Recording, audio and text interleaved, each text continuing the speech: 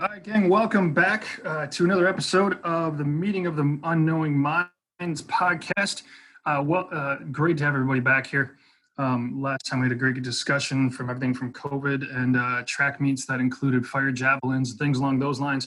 And today, we can dive into a couple other topics that are hitting us pretty hard, especially some of the things the NCAA came down with. So honestly, pull up a chair here at the table, grab whatever you want to drink, sit back, relax. It's a holiday weekend, and so everybody's got hopefully some great plans on the horizon. I know we got a couple birthdays and anniversaries and things like that going on. But to start out right away, the man that takes care of the media and the designs and stuff for us, the director, of track and field and cross country. We've got Darren Flowers from UTRGV. How we doing, Darren? Doing well, man. Happy birthday to my daughter, Leah. She's 7.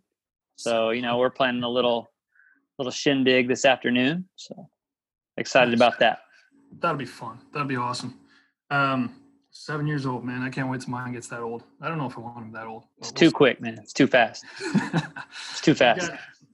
We've got John Bell, the director of track and field and cross country at St. Louis University, on the call as well. Hi, guys. Well, good to be here again. And Darren, I will tell you, at 7, with having a 12-year-old and a 14-year-old, the problems, they don't change. They just they get worse. They get worse. But happy birthday to your daughter. Yeah. Thank you. We've got the associate head coach at the University of Nevada, the multis, jumps. He does a little bit of everything. Coach distance before at other schools, but we've got Scott Williamson on the call as well. Hey guys, looking forward to some great conversation today. Hope everybody's gonna get to enjoy a little bit of some good weather for the holiday weekend. We've got as well. We're gonna go from VCU, still back to Wisconsin guy, but now out in VCU. The jumps, multis. Just the multis. I keep calling you the jumps, Tom. Yeah, jumps, multis, hurdles. I forgot the hurdles. I apologize. It jumps, multis, and hurdles, man. So things going well out there? Yeah, so far so good. It's hot. It's about 90 degrees. Ooh, man, feels like it's going to be Birmingham down here. We've got the director of track and field and cross country, and the man who knows how to find every single McDonald's in New Jersey. He's got one of those radar antennas somewhere. We've got Mr. Mike Nelson on the call as well. Hello, everyone. Where are you at right now? You're at the beach? You in the pool? Where are you at? I'm in the car on the way back home. We went on a little sightseeing tour. Okay. So did this McDonald's have a playground or not? We just went to Jersey Mike's. Changing it up. High class. All right. Sweet. We've got going against my rival here, my alumni rival here, but at the same time we have an Iowa State great, the jumps multis coach at the University of Alabama at Birmingham, UAB, national qualifier at Iowa State, if I'm not mistaken. She does a little bit of everything else as well. Welcome to the podcast for the first time, Ms. Jordan Andreessen. Hello. I'm excited to be here and to talk about all these topics today. It's great to have you. It's good to actually see you again, by the way, too. And we've also got, lastly but definitely not least, we've got Coach Elena Derricotte out of Monmouth University, the sprints hurdles, hailing from the great, well, now she's up in Monmouth in New Jersey, of course, but home state of Virginia. Elena, how you doing? I'm good. How are you guys? Thanks for having me in. Glad to be here. Let's get started. Yeah, this will be fun. No, welcome. We're excited to have you here. I think one topic just to start with, just because we've been debating this on we've got a side group text message and everything like that, is easily probably the best thing to start with is how much do you pay for pizza? And it seems like a weird question, but we got on this topic a few days ago because Scott was upset about paying, I don't know, $30 or $40 for like a 3-topping pizza along with, I don't even know if you got a drink or a dessert with that.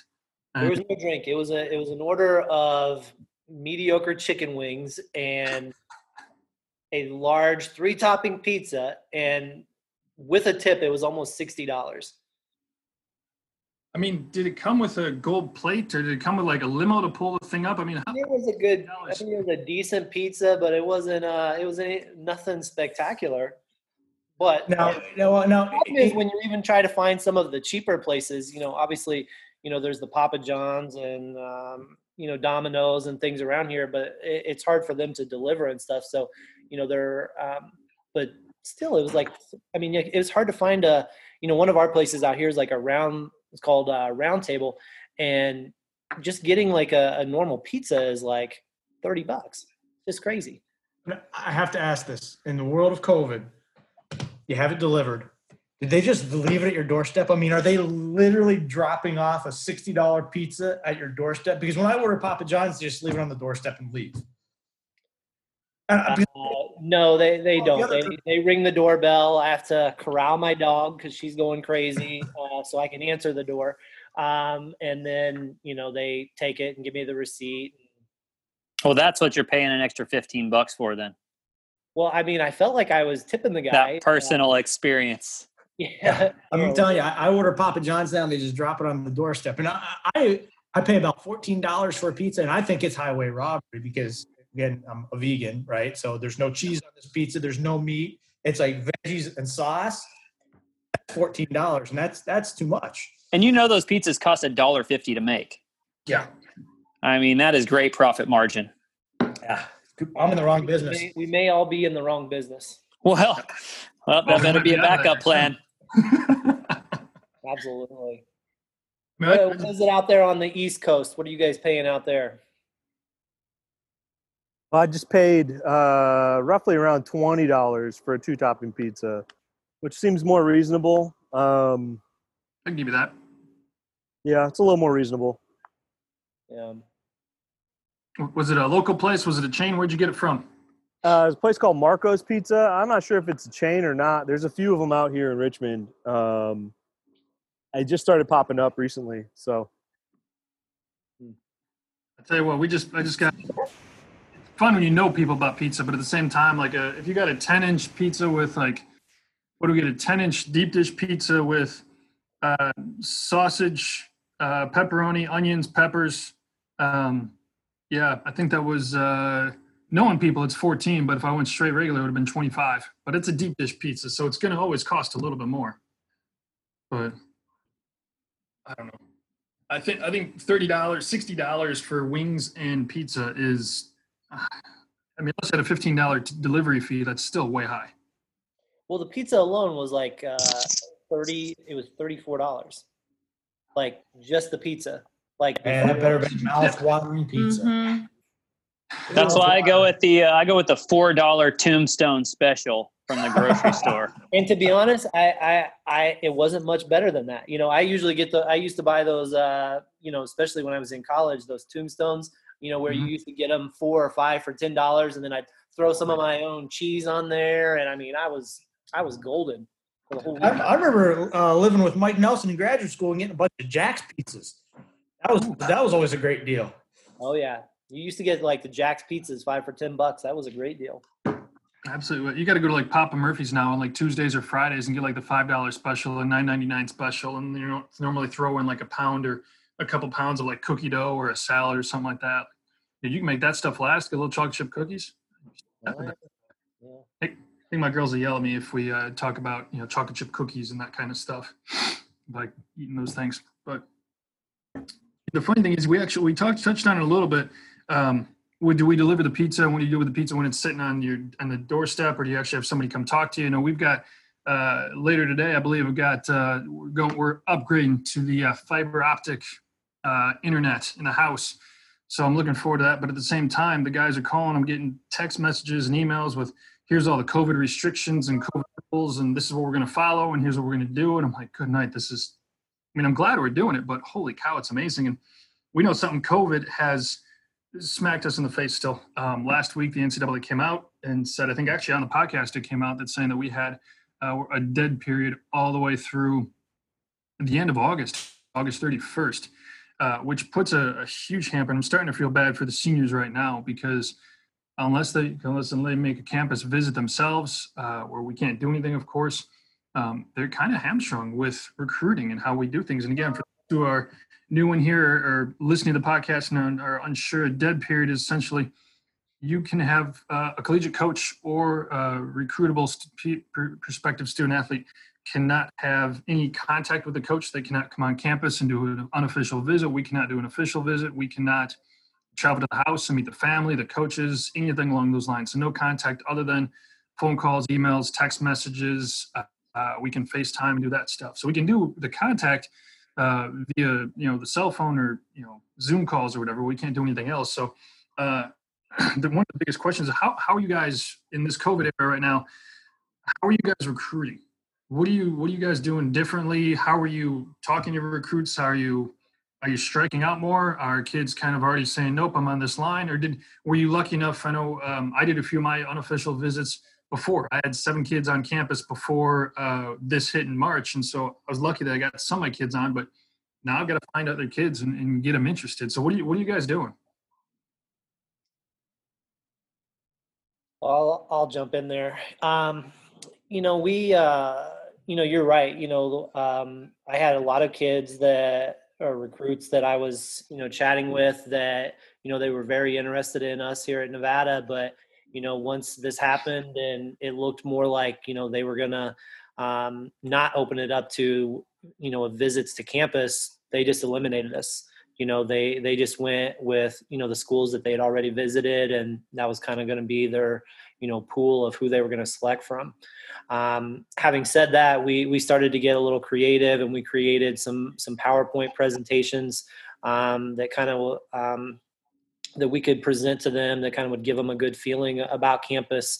Our university, came up with some virtual tours that, we could promote.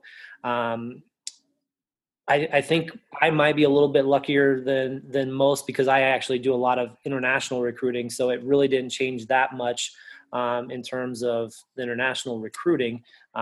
It's going to change a lot if they actually can get here or not. But, we kind of went to some, the PowerPoint presentations and virtual tours and, kind of just doing the best we can. Hey, Tom, I know you guys have done remind me what you guys did, because you guys put some stuff together, if I can remember correctly. Yeah, a few years ago, I was doing some research on what recruiting pages look like for different universities, and there wasn't much out there. A lot of it was just PDF documents or just the back end of a website. And so what we tried to do is put together something that was a little bit more marketable for the university that answers a lot of the questions that we've received over the years, whether that be, what universities or colleges are at your university, what the process is like with the NCAA as far as the eligibility center, pretty much any question that you would receive. We tried to put on this website and do it in a, flashy manner, I guess. And we send that out to a lot of our recruits. I think what we're seeing now with a lot of the virtual tours is actually pretty good. I just, I feel bad for the universities that don't have the opportunity to put things like that together because as we were starting to see, everything's becoming more and more mobile. And, the easiest way to reach kids right now when you can't actually go out and see them and they can't come and see you is through technology. So I think there's going to be a big emphasis on technology in the future moving forward. And, I'm hopeful that every university can step their game up. That's one of the things. Jordan, what are you doing? What are you doing with your kids? I do a lot of video calls. I am actually going to have a video call with an athlete where I'm going to walk around the track and be on the facility so they can kind of see it, kind of walk them through a little bit of everything. I have videos of, the weight room and that type of stuff, even Bell that I took that I'll send to them so they kind of get a feel. I've even asked, some of the girls to collab and kind of get together if they're there and make like a small little video, just kind of introducing themselves, what they do, what they major in, that type of stuff. In case anybody asks, how is the team? I can say, oh, here's a video of this, of them. They're just kind of introducing themselves, what they're majoring in, their events, and just a little tidbit about themselves, just because, being on a visit, it's so important for the athletes to meet the team. And that's kind of one of the things that gets the athletes interested besides, us as coaches and maybe the facilities is the student athletes. So definitely trying to just kind of bring a personalized experience, obviously within NCAA rules, to the potential, recruits. I think you bring up a good point there, because I think, in today, like even before this hit, coaches have to be technologically savvy, and I know, but like I said, before all this went down, we were getting some interest from kids just because of what our media relations was putting out, the videos they were putting out, or even just personal videos that I was putting out, watching our kids work out in the weight room, in the environment that a recruit would be in if they signed with us and came and participated. So I think, that stuff can go a really long way, especially now when we can't have contact. And obviously now also when you're evaluating kids, it's all through video, right? So I think it's really important that line of communication is solid for a coach in this day and age. I really like your idea of, the video of, the teammates and stuff, because, when they're looking for a university, that's got to be like one of the most important things is, a fit. And I know it's going to be something that is kind of worrisome as we move forward with this, is the kids that don't get a chance to visit our campus, how are they going to fit in and adapt when they didn't get that experience of coming on campus and, being around the team. So it's going to be interesting. And what are you guys doing at SLU? I mean, pretty much everybody else has already said. A lot of video, a lot of still pictures, Zoom calls, all that, email. I mean, we're doing all that stuff. I think, we're fortunate that our admissions office has some really nice virtual tours of dorms and residence halls and dining halls and all that. Each academic department does kind of, as you search our website and you see go into specific academic programs, each program has tours of their facilities and different things. So it's, really beneficial that way. I think the hardest part of recruiting right now, and Darren kind of touched on this a little bit, is the evaluation piece. Since we recruit so much later than like softball or volleyball in the cycle, these young people that we're recruiting, typically have a junior year of track and field, and now we're recruiting on sophomore times, and distances, and that's. I've talked with my staff about it, and that's really going to present some challenges, because I just think kids make so many improvements. High school kids make so many improvements from sophomore to junior year, and then obviously junior and senior year. But we just don't have that junior year. So how do you accurately evaluate somebody? And I think the answer is you don't. It's a guessing game, and I hope we're guessing right on some of these kids. So. Well, and I think too, as a coach, you really have to up your evaluation skills. As far as, the biomechanics of a kid, the way a kid's put together, the way that they run, what's their potential, there's so many other, things that were important before, but now are exceedingly important because you're not looking at verified times. I want to see kids work out. I want to see kids do drills. Those are good points. And the thing that I historically have in my entire career, I don't really. I talk to high school coaches, and I think there's a time and place for that, but I don't rely on what the high school coach tells me. And that's nothing against high school coaches, but I think, when you start talking, you talk to some high school coaches, and when you're recruiting at the Division I level, every kid, this is the best kid I've ever coached. Well, yeah, I'm sure it probably is the best kid you've ever coached. There's a reason I'm recruiting them, him or her. They're a talented athlete. So that doesn't really help me much. But now I really am going to have to rely and really peel the onion with a lot of the high school coaches and coaches a little bit more and ask deeper questions and more questions, because I need that much more information without having that junior year of tangible tangible evidence in front of me. Have any of you guys done scholarship offers or kind of changed your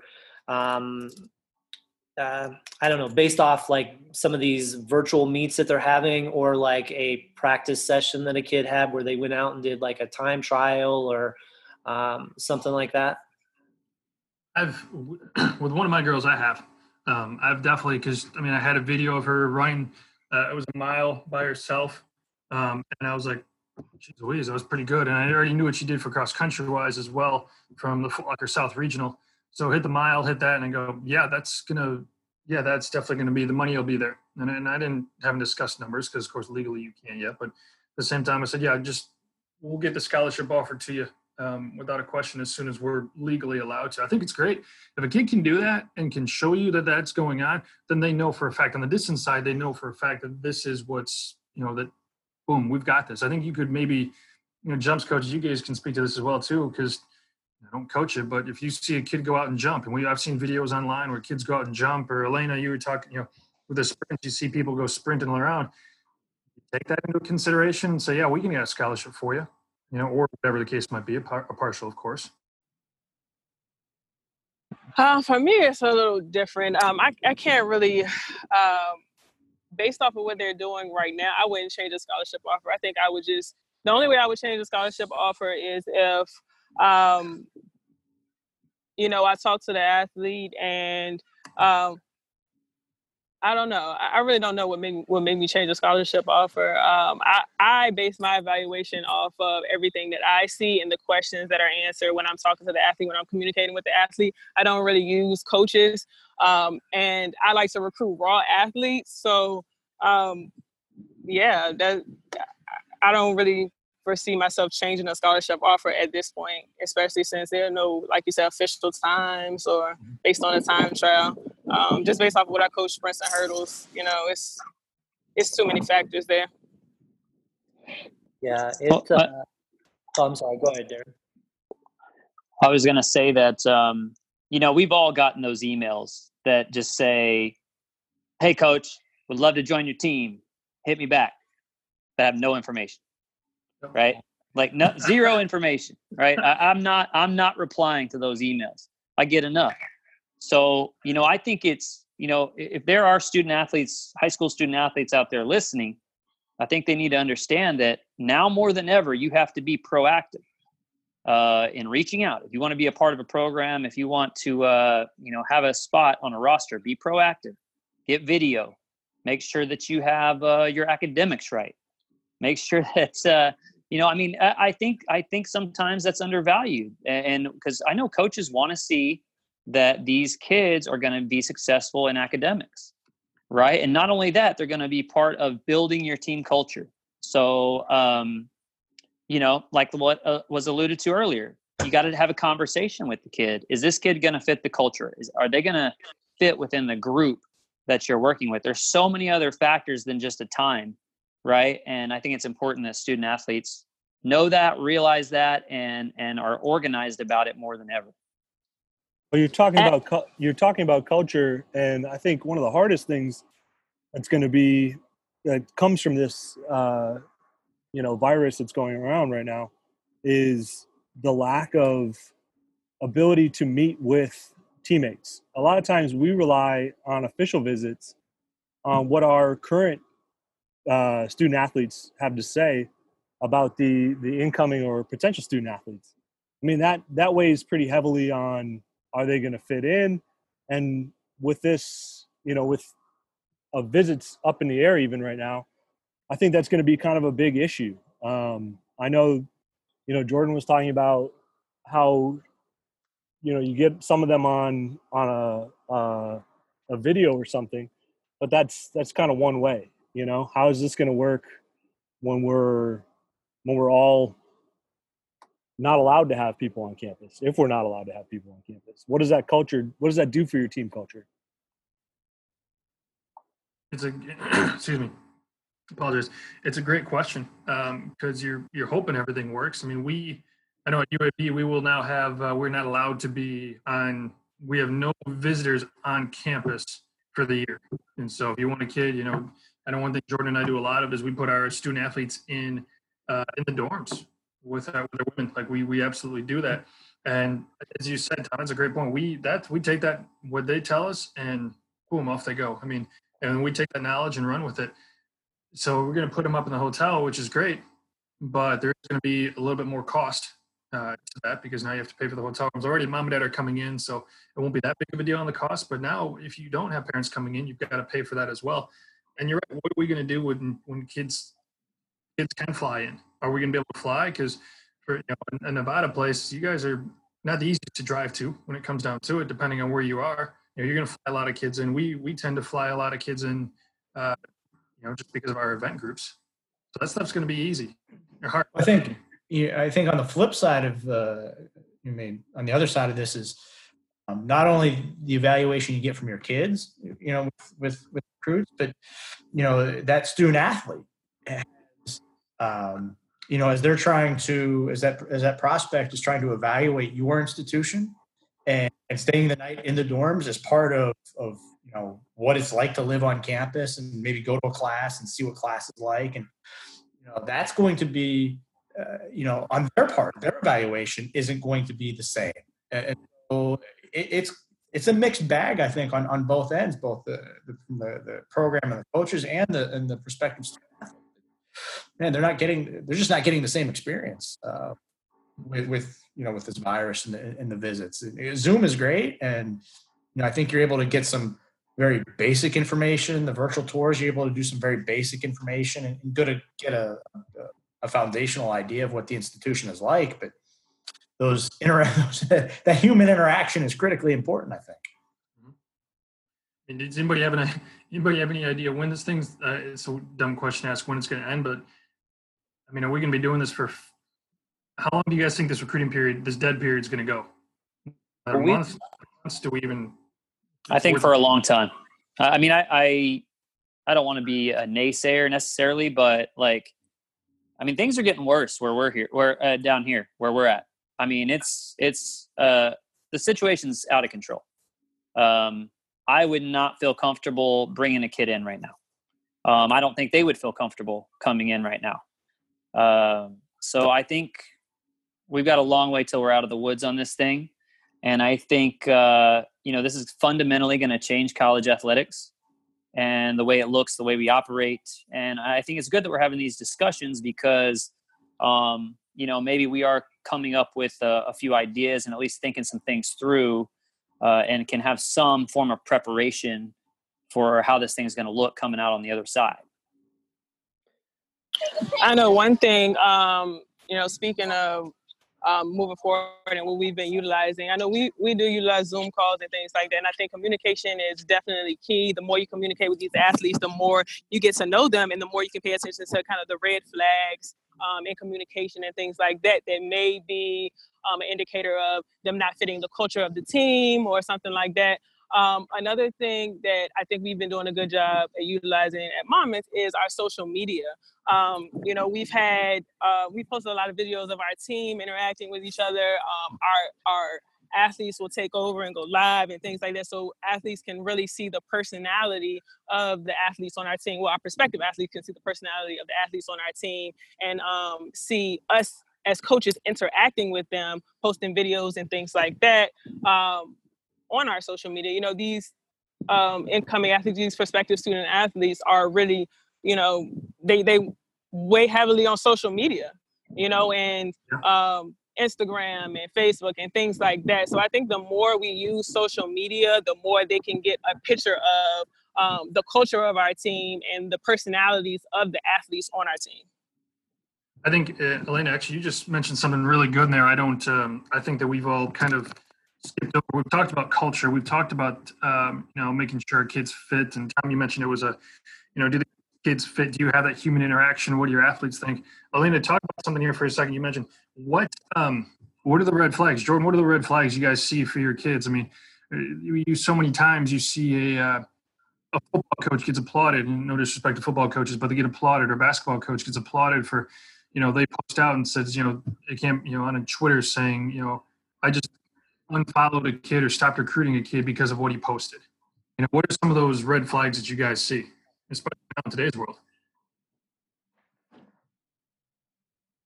As far as social media, I definitely look at things that they post, pertaining to the culture, like you said. Other things are, how they email, returning phone calls, just how they communicate. If you ask for something, say their transcripts or something. If an athlete sends me an interest email and they already have their transcripts and test scores attached, then hey, I know they're really interested. So things like that, just getting back to me. And another thing that I look for is an independent athlete. I like athletes that communicate with me and don't necessarily, they can have their parents on the call and things like that, but I like an athlete with their own mind that knows what they want and can communicate that effectively and don't necessarily have to have their parents telling them, what to ask and what to do. That shows me that they're responsible and they'll probably be a good fit for the team. And then that's when we move forward in the process. I definitely agree. I like the student athlete, the parents that, you're going to have the student athletes' parents that are a little bit more hands-on than others just because they could be, first generation college students. So they're learning just as much as the student athlete is. But definitely those who know what they want, who do well emailing and communicating back and forth. They're not using slang terms. Their emails are very well written out. They give you information, not just, hey, I'm excited to talk to you. I really, think I'll be beneficial to your team. And there's no stats.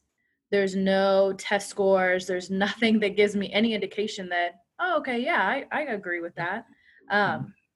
So definitely that. But then with social media, the posts, are they mature enough to understand that their social media is basically the face of them?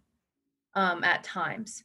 So whatever they post on social media, even if it could be a joke to them, others might not think it is. So if you have a student athlete who's smart and respectful of what they post, that says a lot to their character. That says a lot to how they're approaching life, I think. In my opinion, I know, when we were younger, we all posted, silly things or might have been inappropriate things on social media when we had it, if you did growing up. But it's really important to see, kind of where their values stand, because social media is where they can really express themselves. With this generation coming up, this is how they express themselves. This is how they communicate. This is how they're able to be themselves. And it shows a lot from what they post, kind of their character. So I stopped recruiting a young lady because of what was posted on her Facebook and on her Twitter page. It was not appropriate. I did not think that they would fit well with the athletes we have on the team. And so I just, let her know, sorry, we're moving forward with a different, prospect. Thank you for your time. Wish you the best of luck. Because I did not want to have, maybe some of them, it's a phase and it's not really them. But I don't want to risk bringing them on the team and they be a bad choice. So I'd like to bring up a question to the group, and I think this is kind of an interesting idea. Do you think it helps or hurts a student athlete if they don't have social media?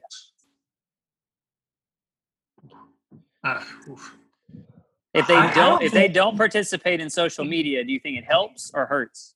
I don't think it's, to me, it's a non-issue. I mean, do I look at social media? Yeah. I mean, I do. I'm pretty liberal though in what I kind of allow. I mean, obviously if there's clearly lines in the sand that you can't cross, right? I mean, and I think we all kind of know where those lines might be.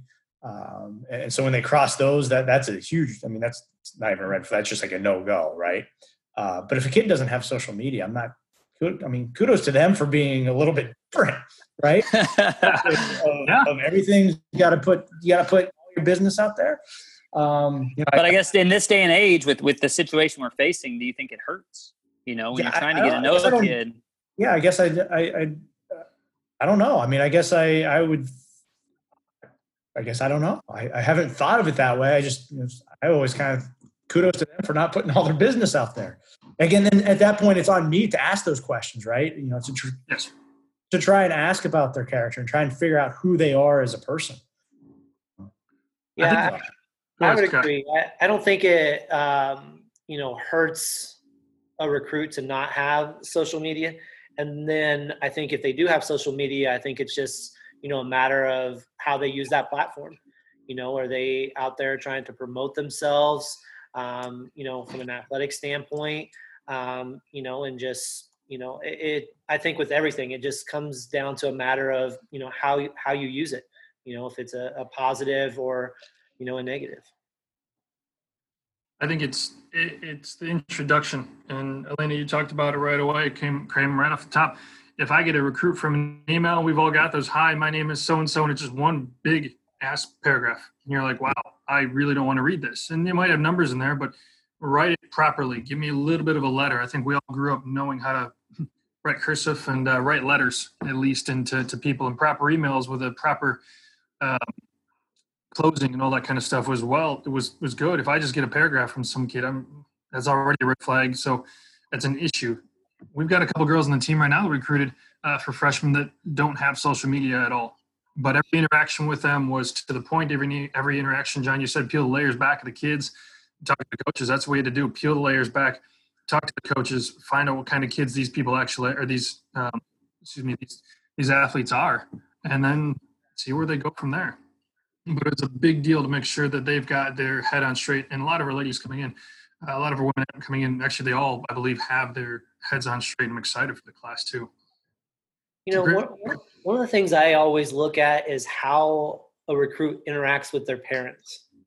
And that just is like for some reason, that is like always one of the biggest things for me is how they, the level of respect that they have, for their family. And, that's always, that's probably one of my biggest red flags is, when we bring a recruit in and, they're extremely disrespectful to their, their family, that has always been like one of my biggest red flags. Well, Scott, I think I personally think that's a little tough because, we do recruit a very diverse group, and a lot of them, they don't have good family lives, so I think at that point, you've really got to look at the kid, the character, the potential.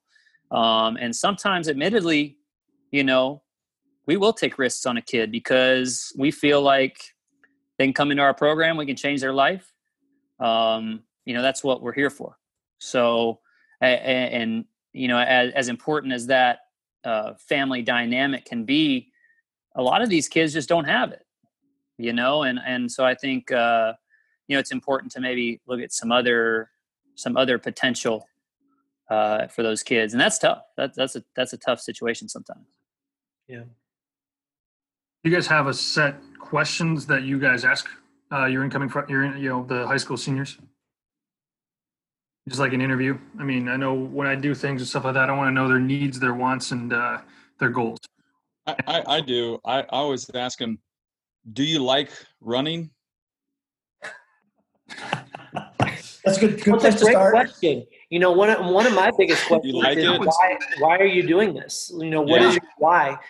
Because I feel like the end goal for, so many athletes is to get on a college track and field team. Well, what's your motivation after that? Does it stop now? You've met your goal. Like what are you trying? They just want the T-shirt. Yeah, they want to be a part of something, and they want the gear, and they want to be able to scholarship with friends, and it's a social club. That was one of the big questions that we really tried to ask a lot of our kids is why do you want to do this? I think every team probably has some kids that it's probably more social than anything. And, we're trying to get to more of kids that are trying to accomplish something and, be a part of, some goals of being better at, our sport than, being a member of a social club. Mike, what other questions? You mentioned one. Was there any others that you asked? Well, I really do ask that. In all seriousness, I say to them jokingly, but actually I'm being serious. I say, this is really hard. This is a big commitment. Why do you want to do this? And I kind of like laugh and giggle a little bit, but I have had recruits say, yeah, it is. I don't know, and that's always kind of a red flag. But the ones that come back with the response of, I just like doing this. You know, and then I always followed up with, if you were on vacation, with your family, you knew that, you know, you don't have any teammates, you don't have any coaches around. Would you get up on your own at 6 or 7 a.m. and go out and lift weights, go to find a local track, or go out for a run, or, you know, whatever event group you might be in? Would you go do that on their own? Oh yeah, I would definitely go do that. Or yeah, I really look for stuff like that. That's always to me a sign of, you know, this recruit is he or she is really into it. They're into it. And if they're into it, then I think they, you know, there's a good chance they're going to have a pretty successful career. And then I always ask the simple question of, you know, what sparked your interest in Monmouth? What sparked your interest in, you know, whatever school, and how they, you know, there's no right or wrong answer, but it's just how they respond. There's a major here that I really like. You know, I like the distance from home. I've heard good things. I know people that go here, they've had a good experience. So those are all the kind of things I'm listening for. But if it's just like, well, the coach contacted me, you know, that's usually not the response. You know, there has to be more than just the coach contacted me. It's like, as I told, I talked to a couple really good recruits this week. And as I talked to them, I just said, really try to keep in mind, where would you go to college if it weren't for track and cross country? Where would you go to college? Would you go to college there at that place or this place? And I said, if you would go to that school as just a regular student, then it's probably a great place for you to be a student athlete. If you wouldn't go there as a student, if you're not excited about just being a student there, it's probably not the place for you to be a student athlete. Even if it is a big scholarship, and even if it is, this big brand thing that you want to be a part of. So those are just some of the things that I talk to recruits about. Mike, do you think that's specific to sport? Like, you know, like when you're talking, I'm just saying like across all athletics, like, you know, because I know football and basketball is going to be a lot different. Yeah. Right. Yeah. So, and if I'm being honest, I kind of use them as kind of an example of, you know, look, men's basketball, there's somewhere between a 40 and 50% transfer rate. I think it's 50% now in men's Division I basketball. It's 50%. And a lot of that is due to, you know, making their college decision. See, here's the thing. I don't think recruits in that sport have a choice. It's just the way things have been set up. You know, it is what it is. So they're just playing the game, and, you know, it is what it is. Also, I think sometimes those kids aren't in control of their own future, in terms of they get sat down by a coach and the coach says, hey, you're not going to get any playing time. And the kid goes, well, I guess I have to leave. Right. And so I don't know if it's always within, but in track, we don't necessarily deal with those kind of situations quite as much. But to your point, yeah, I think especially in track, when we're dealing with oftentimes smaller partial scholarships, half scholarships maybe, or walk-ons, yes, choosing the school based on this is where I really want to go to school, I think is critical. So I don't know, we love to lump college athletics together, but, you know, I think we all know we're sort of, obviously we're playing different sports, but we're really playing different sports. We're definitely in two different worlds. Absolutely. I know two different worlds. Yeah, no, we are. And one thing it's a great thing. 50% is unbelievable. We just hired a brand new basketball coach right before COVID hit. Right around the time COVID hit, we were able to hire a new basketball coach. Just finished our staff a couple days ago. We got 7 new transfers in. 7 guys. I don't know how many we graduated, 2 or 3, I think it was. Actually, I couldn't remember what it was. Yeah, 2 or 3 guys. We got 7 new transfers in already. Just completely changed it. And even kids for the 1 year and kids for this and that. I was like, holy cow, you're right. We don't deal with that stuff. It's another way of doing things. So, recruiting.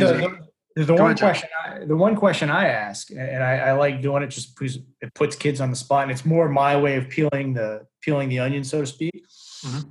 I do it at the end of a visit when I got a kid sitting in front of me, and I look at them, I ask them, you know, what are you passionate about? And then I shut up and let them answer the question. And they kind of look at me like, about sport, about life, about school. I said, doesn't matter. Tell me what you're passionate about. Tell me a story. And I just like to hear tell me.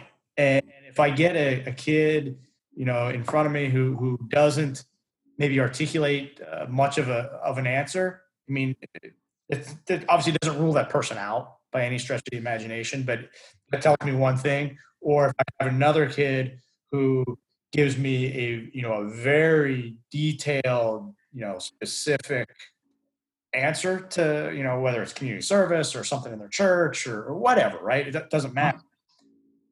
It tells me that this person has refined something, has a little bit more of a refined thought process, and can reflect on their experiences up to that point in their life, which I think as college, right? I ask this of our young men and women all the time. You kind of, reflect on your experience, reflect on this season, reflect on this jump, reflect, what did you learn?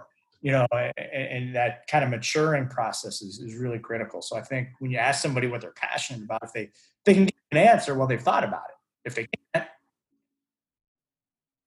maybe they haven't. I mean, they clearly may not have thought about it. So, you guys ask a lot about, what other schools you're considering, trying to maybe determine a little bit about, the kid and, kind of what they're, what kind of challenge they're up for. Cause, obviously we're this group here is all Division I and stuff, but, there's so many different levels and, trying to determine, what kind of challenge a kid, is up for.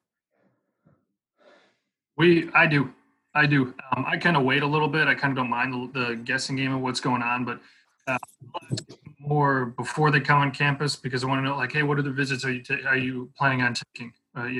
Where do we fall on the visits? Are we the first one? Are we the last one? Are we right in the middle? Because sometimes I think that can give you a indication of where you stand with everything.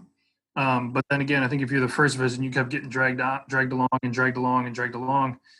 I know for a fact that they haven't found what they wanted yet. But when we come on campus, and especially when we talk scholarship dollars, I want to know the other two schools that we're down to. I want to know the next 2 to 3 schools that we're down to, so I can really hone in. I've already honed everything in, but now I want to be able to come in and be the closer, bring in the ninth inning guy, bring in Josh Hader, and say, all right, let's shut the door. Let's figure out how we have to close things up. I like to ask if you could pick 5 things in a university that you want, like the most important 5 things in the university that you could have in a perfect world, what would they be? And some of them, they put in athletics and I'm like, all right, give me another one. What are the things that you need in a university? And so they kind of give me, a bunch of different answers, and it kind of, you can kind of see where their head's at. So that's if they really want a big university, are they looking at big universities? Like you said, when you ask them, what other places are you looking at? Or if they're looking at small ones, you're like, well, that doesn't fit in what you want. So it just kind of gives a little bit more of a talking point, I think, as well, figuring out, okay, does UAB check off, these 5 things on the list? Do we only have 2 of the things? What other universities would have maybe all 5 of these things? And can we show them, UAB has what they're looking for, or, wherever you're at has what they're looking for. So it makes them feel a little bit more comfortable and more confident in, their process. I always I don't ever compare other universities, but I always say, go and look at every place you can, get a lot of information, as much information as you can, because yes, obviously we want you here. And what we're doing is we're trying to get them to come to our university versus, somebody else's university. But again, I'm here as a coach, not only to, bring our team up, but also to help influence and, kind of be, you have some of those athletes where they might not come to your university, but you're there and you've helped them kind of make their decision, whether it was good, bad, any type of thing. And so I always think, what if I was in their shoes? How would I want a coach to talk to me and to address me? What information would I want? How am I impacting them with what I say? All great points right there. Anybody else? Yeah, I wanted to add that I think what we're discussing here is so important right now, because that personal connection that you need to make with a student athlete is huge, because I mean, I remember when I was going through this process in high school, I had about 4 or 5 important voices in my head that were helping me make decisions. Now student athletes have a million. You know, they have social media pressuring them and telling them where to go. And now kids feel this pressure to say, hey, I just got my 57th offer from this school, right? Right. And to me, that's just, that's not what this is about. You know, it's about having a connection. Like Mike said, where would you want to go to school if athletics wasn't involved, right? Like, where do you have a connection? And I think that's important that we as coaches have that on our radar, and we're looking for that. And we're not just looking for performance numbers.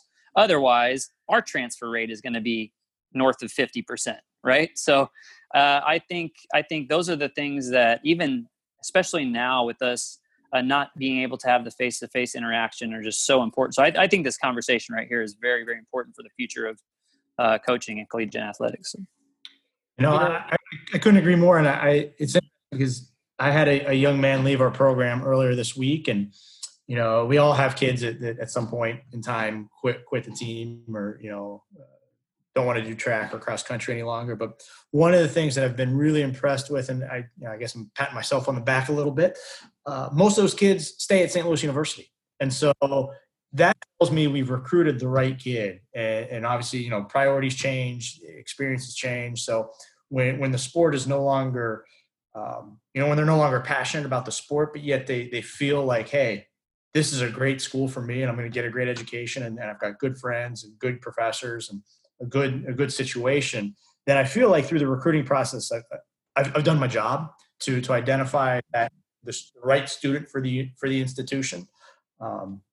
So I do think that personal connection with not only, you know, the student athlete, but all the professors and support staff and everybody that's involved in their experiences is important. So, you know, when we, you know, are recruiting a lot of athletes and stuff, you know, I'm very upfront in saying that, you know, my job is not to convince you to come to Nevada. You know, I try to make that very clear with our, our student hosts as well. It's like, you know, we're going to have a lot of people that come and visit our campus, or we recruit, and, we're not trying to convince them to come here. We're trying to show them what we have to offer, and, you know, what our program's about, and, you know, find the kids that want to be here. You know, I think especially in this day and age where, everybody wants the new shiny, the new thing, you know, especially, you know, you see, you know, all the athletes with I had this offer, and it's like, you know, well, what's the bright and shiny thing now? And it's, you know, that's probably why we have, you know, such high transfer rates in some of these sports, is because, you know, they're making decisions based off of, well, this is probably the cool place to be, or they have the next best thing or something. So, you know, I always try to make it clear that we're not trying to convince them to come here. We're trying to find kids that want to come here and be a part of our program. The right fit. Yes. Right fit. Yep. I think we've always, I took it from a gentleman right now. He's out at Penn State as the director of, I think it's the athletic director for, I think, hockey, wrestling, and a couple other sports. Mike Cross. He was my boss at Bradley when I was there for a few years. And one of the things he always asked in his interviews, and again, it seems interesting. It seems, you know, a lot like said, do you like running? And somebody said, you know, are you passionate about this? Because they're great questions. But we always ask three adjectives about yourself and the last book you read. And I'm curious, you know, I just would like to know. Again, I think it's peeling back some of those layers and that we have to try and find out. And it's interesting because some kids can fly and they know exactly those answers, and they're like, yeah, I think this is it. And that's one of those times when, you know, Scott, I think you said it before, I don't talk to the parents. I tell the parents, okay, this is when you guys shut up, actually, and then this is just for these guys. I don't want to hear a word. Like, after they answered, you can go ahead and answer, but right now it's definitely just leave it up to the student athlete, because I don't want the parent to tell them that they're caring and helpful and understanding. Oh yeah, those things, it doesn't help. You know, I want to hear from the student athlete what they think, and if it takes 10 minutes to think up 3 things, that's fine. Let's just think of what they are, but hopefully they come faster. You know, you're right, and guys and ladies, these recruiting conversations are unbelievably important.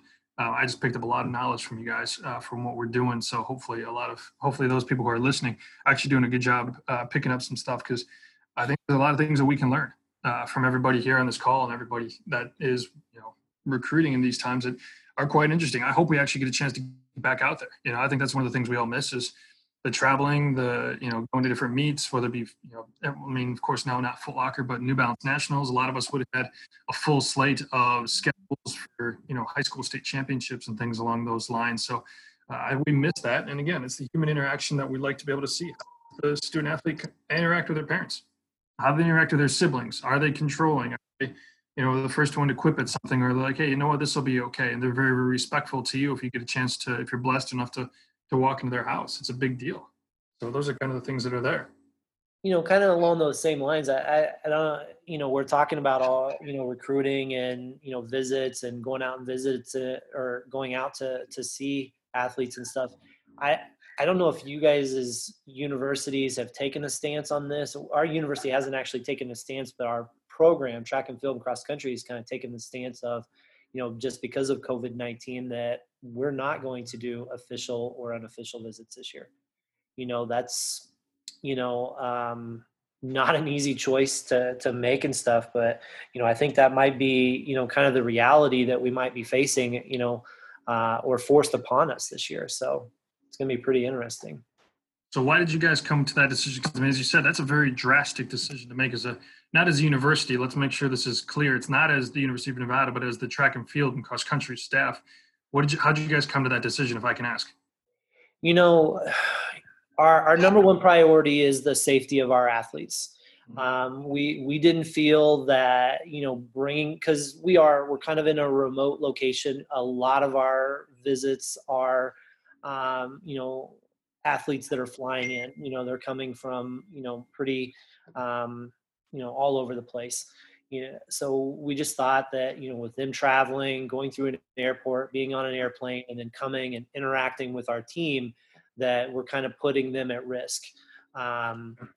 We just didn't know, with the current conditions of everything, that would be a wise decision.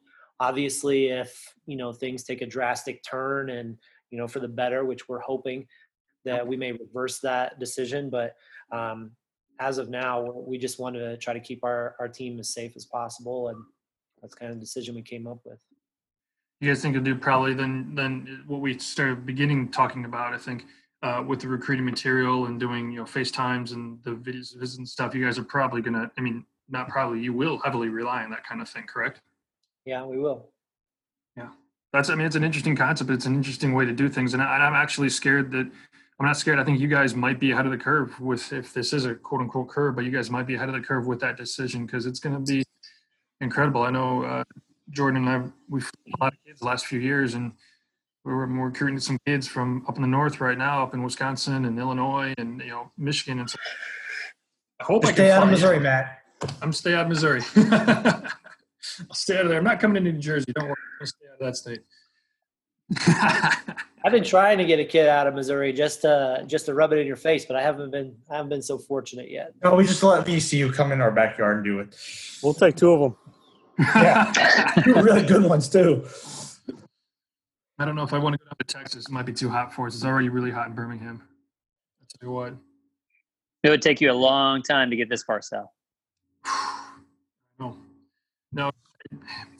Recruiting is going to be an interesting game. I would almost have to wonder, depending, and hopefully let's pray that everything this weekend, everybody's smart and does what they're supposed to do the social distancing, wearing masks, and just being 100% smart in what we're asked to do. Hopefully we can lower this curve so that maybe we can sit down and say, what, we can. In September, we can have visits. October, we could have visits. Maybe we don't even have visits until January, until after Thanksgiving and everybody's done with the flu. That's one thing that I've talked with some friends about, that they could see as having a dead period until January 1 when everybody comes back. And then you have visits in the second half of the year, because then you miss that flu bug that everybody's worried about come Thanksgiving and into December and all that stuff. You guys think that could happen as well? All cards are on the table, man. I'm rolling with the punches. I think a lot of this is over our head. It's out of our hands, honestly. Like, I've just taken the stance now that I'm just going to be ready when called upon, right? So just stay diligent, keep working, and be ready when called upon. Yeah. I think that's a great stance. At first you're kind of like, trying to, run around, get everything in order. And soon you realize like it's way out of our control. It's the sooner you kind of realize that, it's, you'll be probably a little bit less stressed. Yeah, but you better still have a plan for everything. So, Right. You don't want to be 2 weeks out and all of a sudden, we're having a season, and you don't have a schedule, or you don't have, shoes ordered or T-shirts or what have you. So I think it's a lot easier to have all that stuff in your storage room and to use at a later date than be behind the 8 ball. I don't know if we're getting our stuff. I got an email the other day saying, well, don't tell me that. A bunch of stuff was not on its way because of COVID-19. So well, don't tell me that. Wait, you guys are Nike school, right? I'm wearing Nike. I probably shouldn't be, but we're actually Adidas. I'm sorry, you're an Adidas. We just switched to Adidas. You're not breaking contract if it's not on screen. Yeah, if it's not recorded on screen. Guys. Don't take pictures and post it to social media, please. This is going on YouTube now. I'll be getting a phone call for sure. We're gonna put people. Matt, I do have one question for you now. Yeah. Would you hire me if I told you the last book that I read was The Grumpy Monkey? Man, when you got kids in the house, that's the reading material that you have at hand. What's the moral of the story for the Grumpy Monkey? Ooh, that it's okay to be upset sometimes. A good moral. See, the funny thing is, though, you keep creating. If everybody is interested in this, you just got to go to Amazon, and Darren's got his own page there. He keeps creating books and cartoons with Clem and Tang. Everybody has seen this. Clem and Tang, baby. Dude, you got to go check these things out. It's freaking hilarious. Clem and Tang is great, and every once in a while, you decide to do a little sketch cartoon on the side. Definitely. That's what quarantine's done to me. So before we sign off and do this, I think this has been tremendous conversation about recruiting, about the ways to go about things, about what the future could actually be, and what we actually, hey, what are red flags? How do we want to see kids approach us and all that stuff? Anybody have anything fun planned? I know today's the 3rd. Anybody have anything fun planned for the weekend at all? Whoa, we got something going on. Anybody? Birthday party's already starting. I'm late, man. I'm late. Birthday party. Anybody else? I got 12U baseball again this weekend. Big 2 games on Saturday. Yeah. You are getting your baseball fix for sure. Oh man, I watched more baseball. It was just, it's not bad. I mean, I went to a college wood bat league game last night, and I can tell the college guys haven't played in a while because I think I saw 8 or 9 walks in 7 innings and 4 hit batsmen and a bunch of throwing errors. Whew. It was some brutal baseball to watch, but hey, I was watching baseball, so it was a good night. That's a good night. If I was back home, the Milwaukee Milkmen would be playing. I think they open up their season tonight, and I'd go out and watch that wooden bat league. That independent league would be great. But I think, if I'm not mistaken, if you have Disney Plus, Hamilton is on tonight, so the full version. So apparently, we're going to sit down and watch that, which is always entertaining.